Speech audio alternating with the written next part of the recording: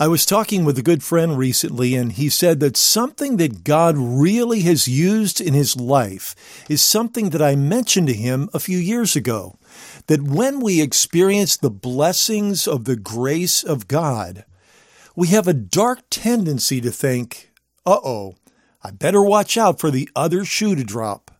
In other words, something bad is probably going to happen now that something good from God has happened in my life. But that is not true. God is for us, not against us. His heart is to bless us because He is that good. Find out more next on Daily in Christ.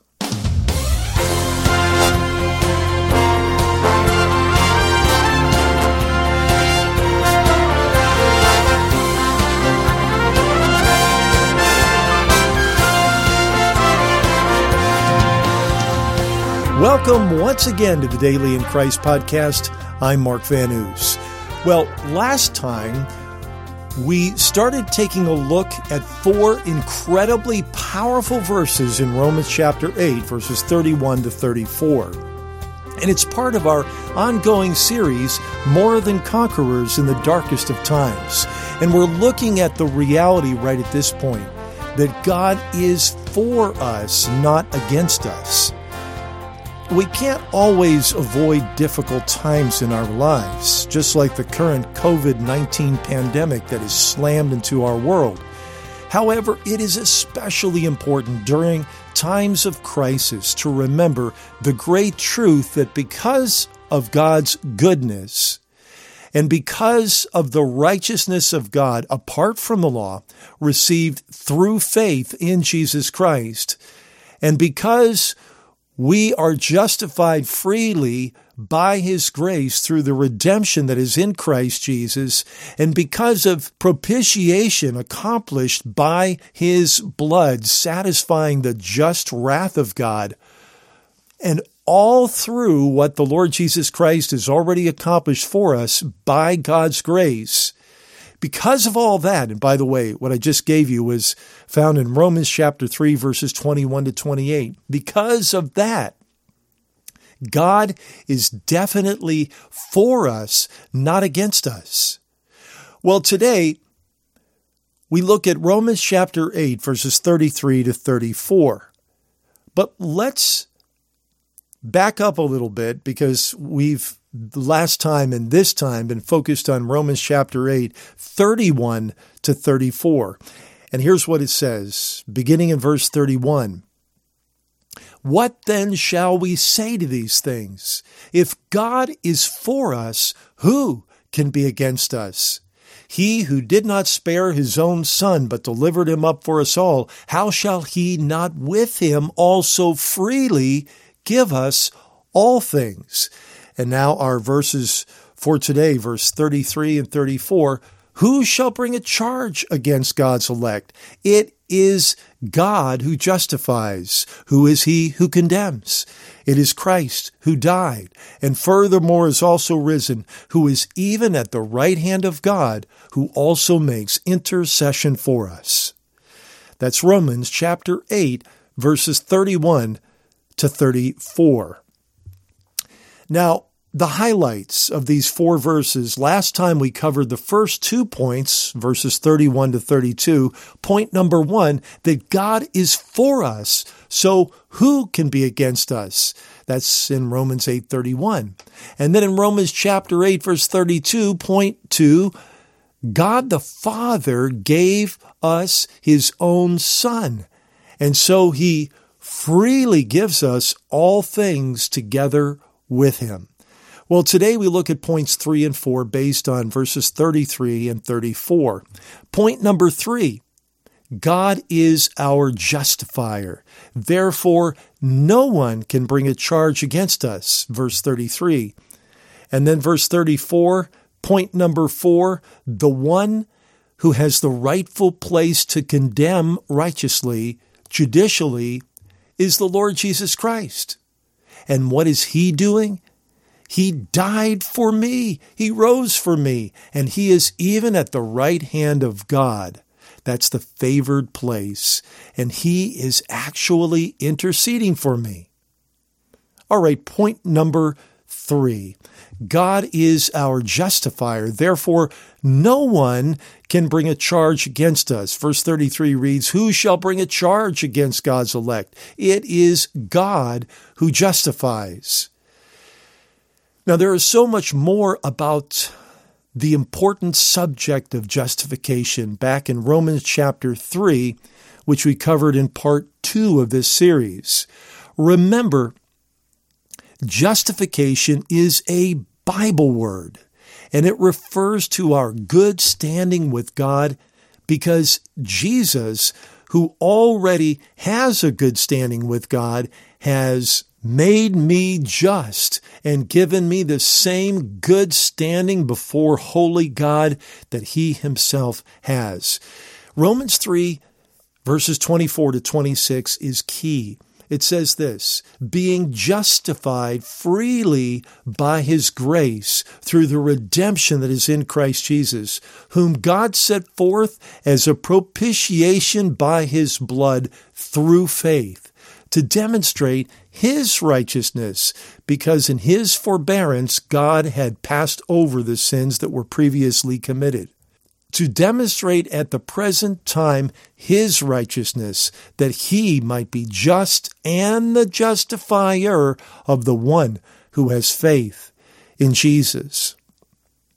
Back in the 16th century, the great reformer Martin Luther once declared that the church's doctrine of justification is the doctrine by which the church rises and falls. Folks, that's how important it is that we understand what God says about justification through the Bible. Let me say that quote again from Martin Luther. He said that the church's doctrine of justification is the doctrine by which the church rises and falls. You see, what we understand about justification, that is our standing with God, is critical to the success of our Christian life. Let me ask you a question, listening friend. How are things between you and God?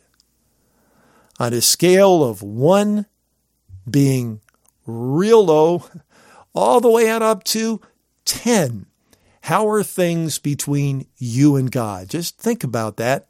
Think of where you would put yourself on that scale. Now, my friend, do you want to know what the truth is? Do you want to know how things are between you and God? It isn't 1 or 2 or 3 or 4 or 5 or 6 or 7 or 8 or even 9 or 10. It's not even 100. It's not even 1,000. It's 1,000,000,000 quadrillion. Why can I say that?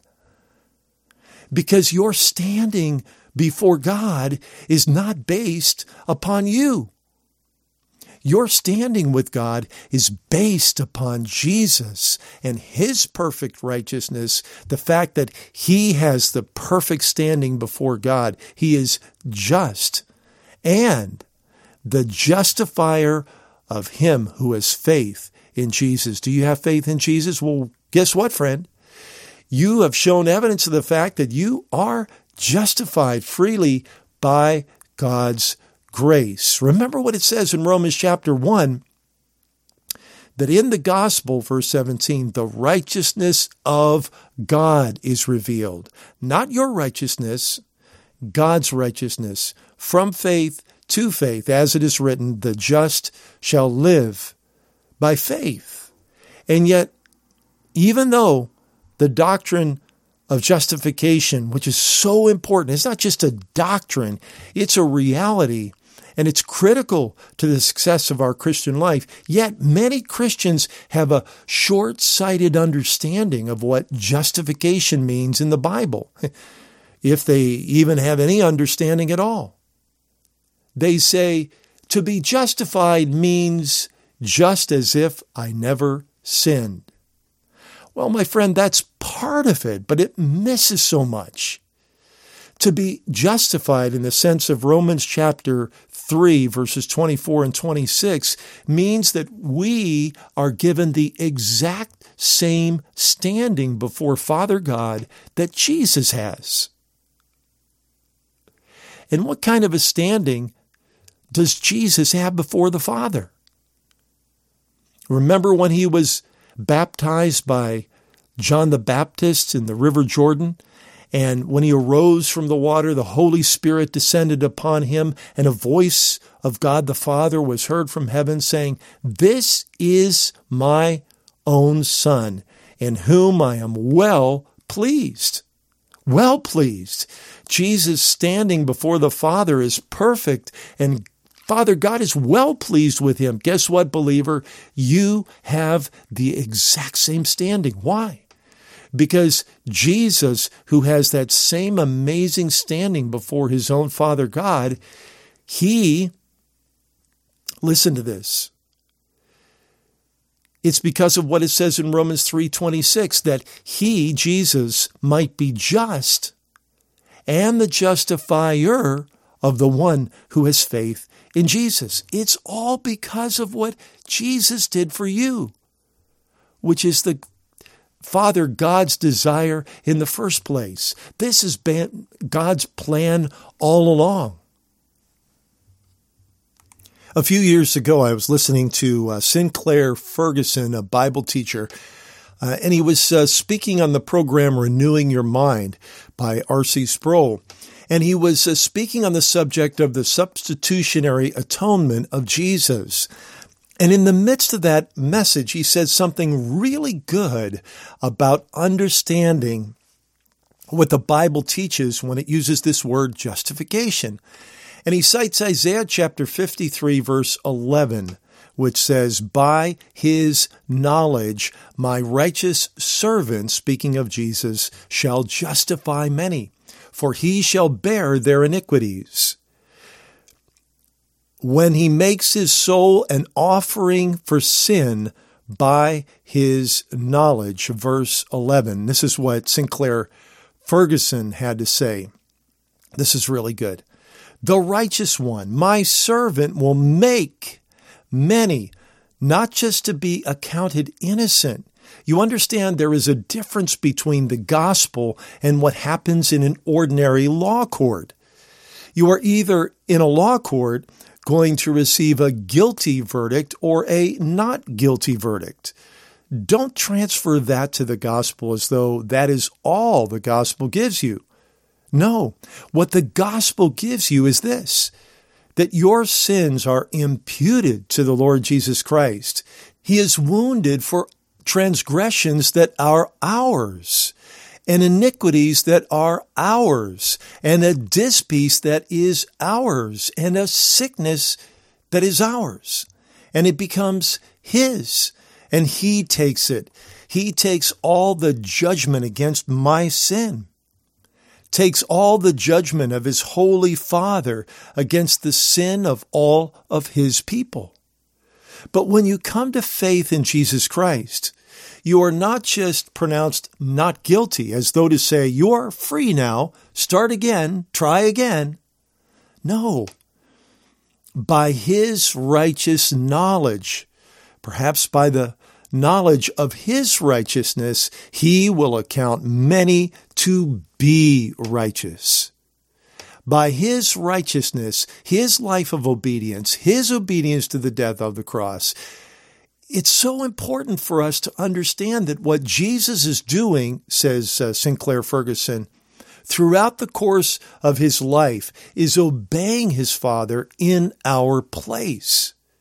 Not just that he may then be qualified to be the perfect sacrifice who is able to bear the judgment of the Father against our sins, but in order that when we come to faith in Jesus Christ, the righteous one, not only do we understand that our sins have been imputed to him, but we understand that his perfect righteousness is counted as ours as we trust in him.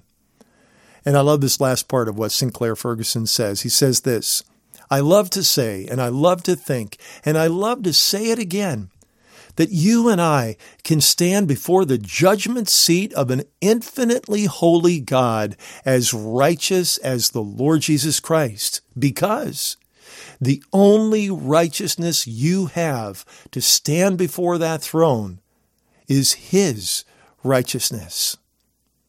Man, that's so good. Let me repeat that again. I love to say, and I love to think, and I love to say it again, that you and I can stand before the judgment seat of an infinitely holy God as righteous as the Lord Jesus Christ. Because the only righteousness you have to stand before that throne is His righteousness. And again, that's from Sinclair Ferguson. Boy, that really explains things well when we talk about the Bible truth of justification. So, here in Romans chapter 8, verse 33, when it triumphantly declares who shall bring a charge against God's elect, it is God who justifies. We understand this so much better, since God has justified us through His Son, the Lord Jesus, and thus given us the exact, incredible, same standing that Jesus has before His own Father God. Then no one can bring a charge against us. Dear friend, let me say it again. God is for you, not against you. Oh, and that makes such an incredible difference when you're going through trials. God is not using trials and difficulties to discipline us, as too many Christians wrongly believe. To the contrary, God has already richly blessed every single believer in Christ. We operate out of the place of abundant blessing and abundant favor, no matter our circumstances. And that is a powerful testimony to a struggling, suffering world. Okay, point 4, in this truth of God being for us, not against us, in Romans chapter 8, verses 31 to 34, here's the point. The one who has the rightful place to condemn righteously, judicially, is the Lord Jesus Christ. But what is He doing? He died for me. He rose for me. He is even at the right hand of God, the favored place, and He is actually interceding for me. Listen to verse 34. Who is He who condemns? It is Christ who died, and furthermore is also risen, who is even at the right hand of God, who also makes intercession for us. You know, when I ask Christians the question, who is the one who condemns? Let me ask you, listening friend, who is the one who condemns? You know, almost universally I hear Christians say, Satan is the one who condemns. No, he does not. Satan never has condemned and never will. You know, we tend to think that condemnation is a feeling that we get when someone is trying to tear us down. But you see, condemnation is actually, as it's used in the Bible, a legal and judicial term. It is what a judge does in a court of law after the jury has found the defendant guilty. And only a judge can do this. Only a judge can condemn, not the jury, not the prosecuting attorney, not the defense attorney. Let me say it again. Only a judge can condemn the guilty. Now, the Bible, in fact, tells us that Satan is actually the accuser of the brethren, Revelation 12:10. In fact, Satan means in Hebrew, accuser. But listen, Satan is not the judge of the brethren. Romans chapter 8, verse 34 says this, who is he who condemns? And then it answers, it is Christ, not the devil, not you, and not anyone else. The only one who has the legal right to condemn is none other than the Lord Jesus Christ. And not only is this truth expressed here in Romans chapter 8, verse 33, Jesus said, recorded in John 5:22, he said this, "Moreover, the Father judges no one, but he has entrusted all judgment to the Son." And then in John chapter 5, verse 27, it says this, "And has given him," the Son, "authority to execute judgment also, because he is the Son of Man."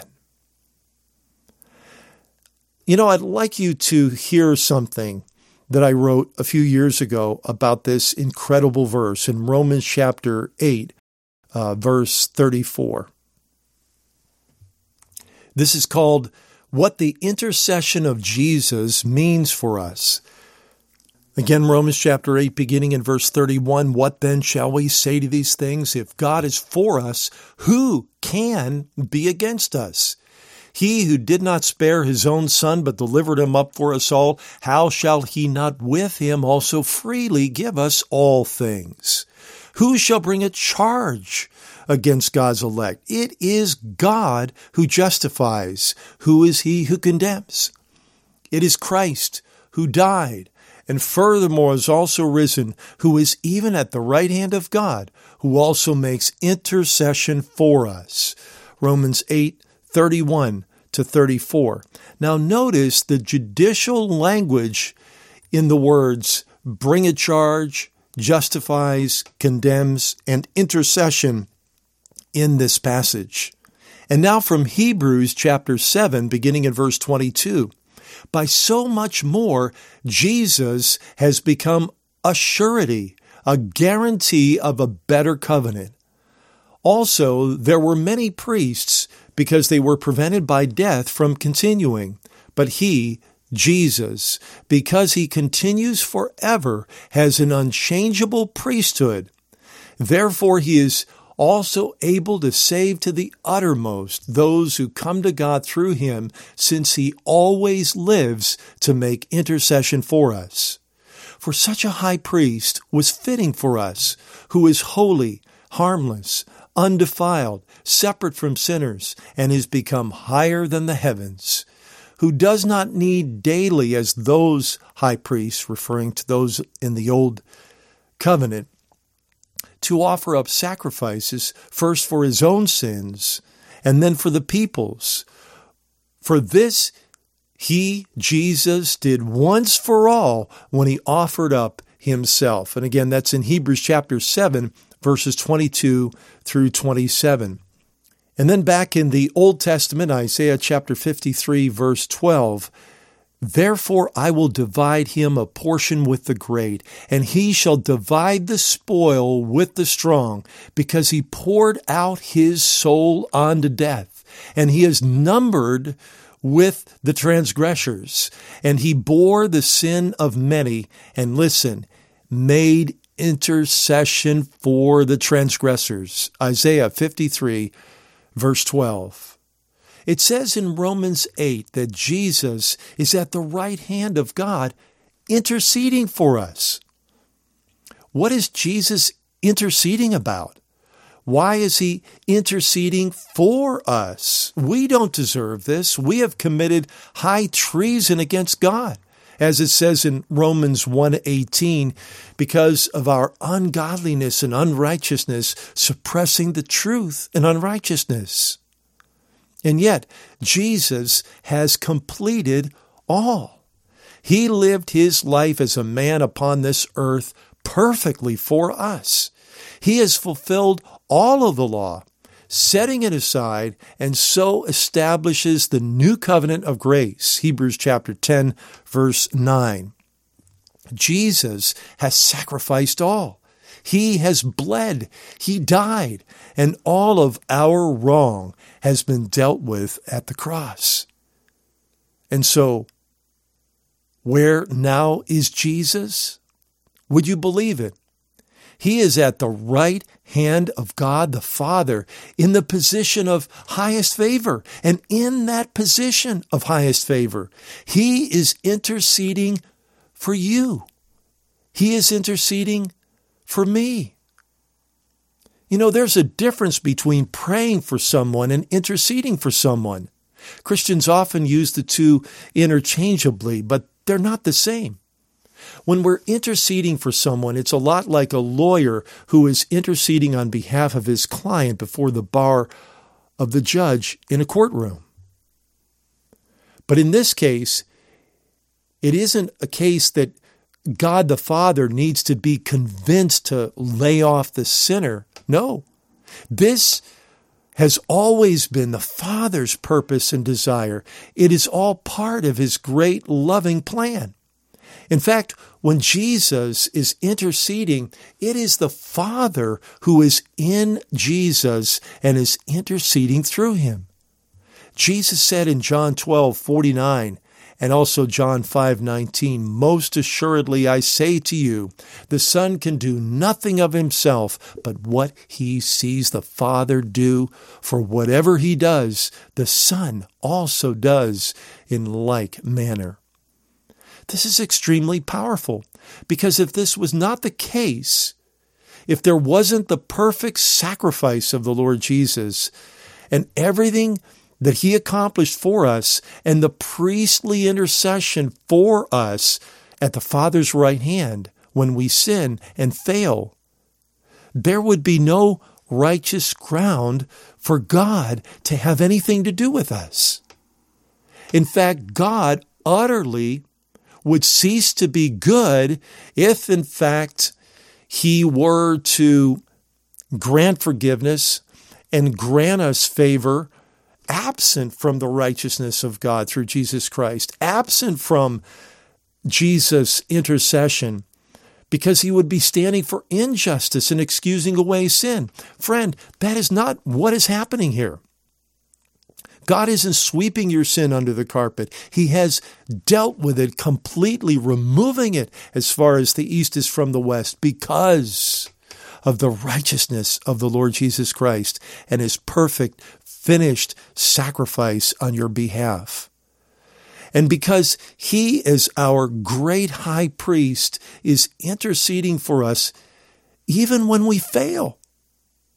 That intercession, that holy intercession, meets us where we are. And that holy, righteous, just, and good intercession of Jesus is what makes the righteous difference, so that our Father can happily, continually, and righteously bless us and righteously have favor upon us. And the greatest blessing of all is the gift of Jesus through the Holy Spirit. And this is what leads to real, lasting life change and a beautiful relationship with the Lord. That's an article that I wrote a few years ago called "The Intercession of Jesus and What It Means for Us." I posted that on our website at dailyInChrist.org. Dear friend, Romans 8:34 thunders, "Who is he who condemns?" And then answers, "It is Christ." And only Christ has the right to do so, not the devil, not you, and not anyone else. The only one who has the legal right to condemn is none other than the Lord Jesus Christ, and he is indeed interceding for you. My dear friend, this is the whole reason why God is indeed for you, not against you. You know, we can think that our standing before God is based somehow on whether we've been good enough or that we've avoided being bad. That would never, ever be enough. No wonder we live our lives thinking the other shoe's going to drop because, well, we think my standing before God is based upon how good I've been, right? And I haven't been quite good enough. No. Your standing before God is a gift of righteousness made possible through Jesus, the righteous one, the just one, and the fact that he is your justifier. Your good standing with God is not based at all upon you or what you do or fail to do. It is based upon the Lord Jesus Christ. One more time, let's read through these incredible verses in Romans chapter 8, 31 to 34.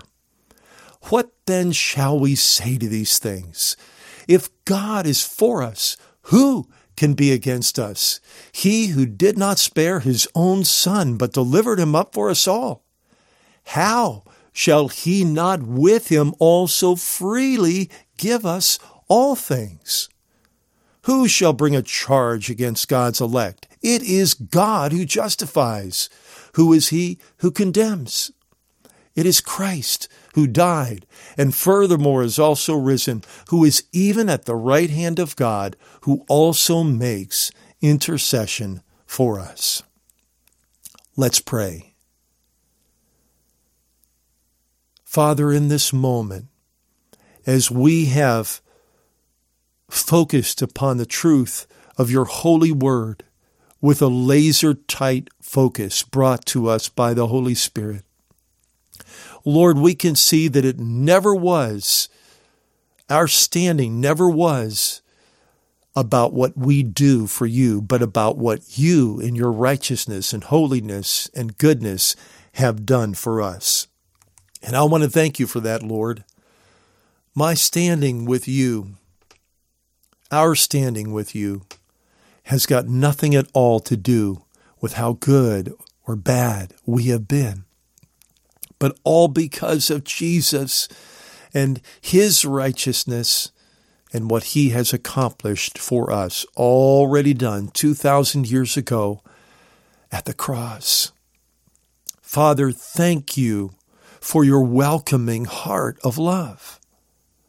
Lord, thank you that you have removed the barrier between us and you and have opened the way through your Son, the way, the truth, and the life, through your Son, to be able to enjoy close, precious, loving fellowship with you, and to realize that we stand in the same place of full acceptance, full blessing, and full righteousness because of Jesus, our justifier. Thank you for that, Father. I pray in Jesus' name that we would operate in the understanding that's so radical yet true, that you are for us, not against us. Father, I pray that by the Holy Spirit you continue to give us revelation and understanding about these things and your heart from which it all comes. And we thank you for that in Jesus' name. Amen. Amen. You know, the Daily in Christ website is a good place to find out how a friend can learn about listening to the Daily in Christ podcast. Now, podcasts are really, really popular. We started this podcast long before they were popular. I started this back in 2010, and yet there are people who don't know how to get a podcast. They don't know how to listen to a podcast. Once you know, it's fairly simple. It's so easy to be able to enjoy lessons and these episodes. And so you can stop by our website or direct your friend to the Daily in Christ website at dailyinchrist.org. Most people can do that. And when you get there, you'll see the link on the menu that says podcast, and underneath that, there's a link that says how to get the Daily in Christ podcast. That's at dailyinchrist.org. Of course, our podcast is available on platforms like Apple Podcasts, Google Podcasts, and many more popular podcast platforms. Again, you can get more information at dailyinchrist.org. Don't forget, when you're there, I just posted that article that I was reading a little earlier in this episode. Now listen, this message, God is for us, that we have shared in the last episode and then in today's episode, is really needed in these troubling times. I started off last week's episode by saying this, that if we go through a trial and wrongly think that God is against us, that can push us into deeper darkness. Maybe you can think of a person, a fellow believer in your life, or maybe you've gone through this, where they go through a trial and then all of a sudden they're not going to church anymore and they're not going to Bible study anymore, because we get this mentality that God is against us. And so we run from God rather than running to him. But the plain truth is, believer, God is indeed for you and not against you. And that makes all the difference whenever we are going through the darkest of times. This ministry is dedicated to proclaiming Christ in all his fullness for you. It's dedicated to teaching the grace of God and the new covenant. And it's dedicated to the three great realities: the reality of God himself, and the reality of the believer in Christ, and the reality of Christ in the believer. Will you please let others know about this ministry and the real hope it brings in these dark times? Point them to the Daily in Christ website at dailyinchrist.org and the Daily in Christ podcast. And I want to say thank you for being a part of the solution. I'm Mark Van Oos, reminding you once again of what it says in Psalm 34, verse 8. Oh, taste and see that the Lord is good. Blessed is the man who trusts in him.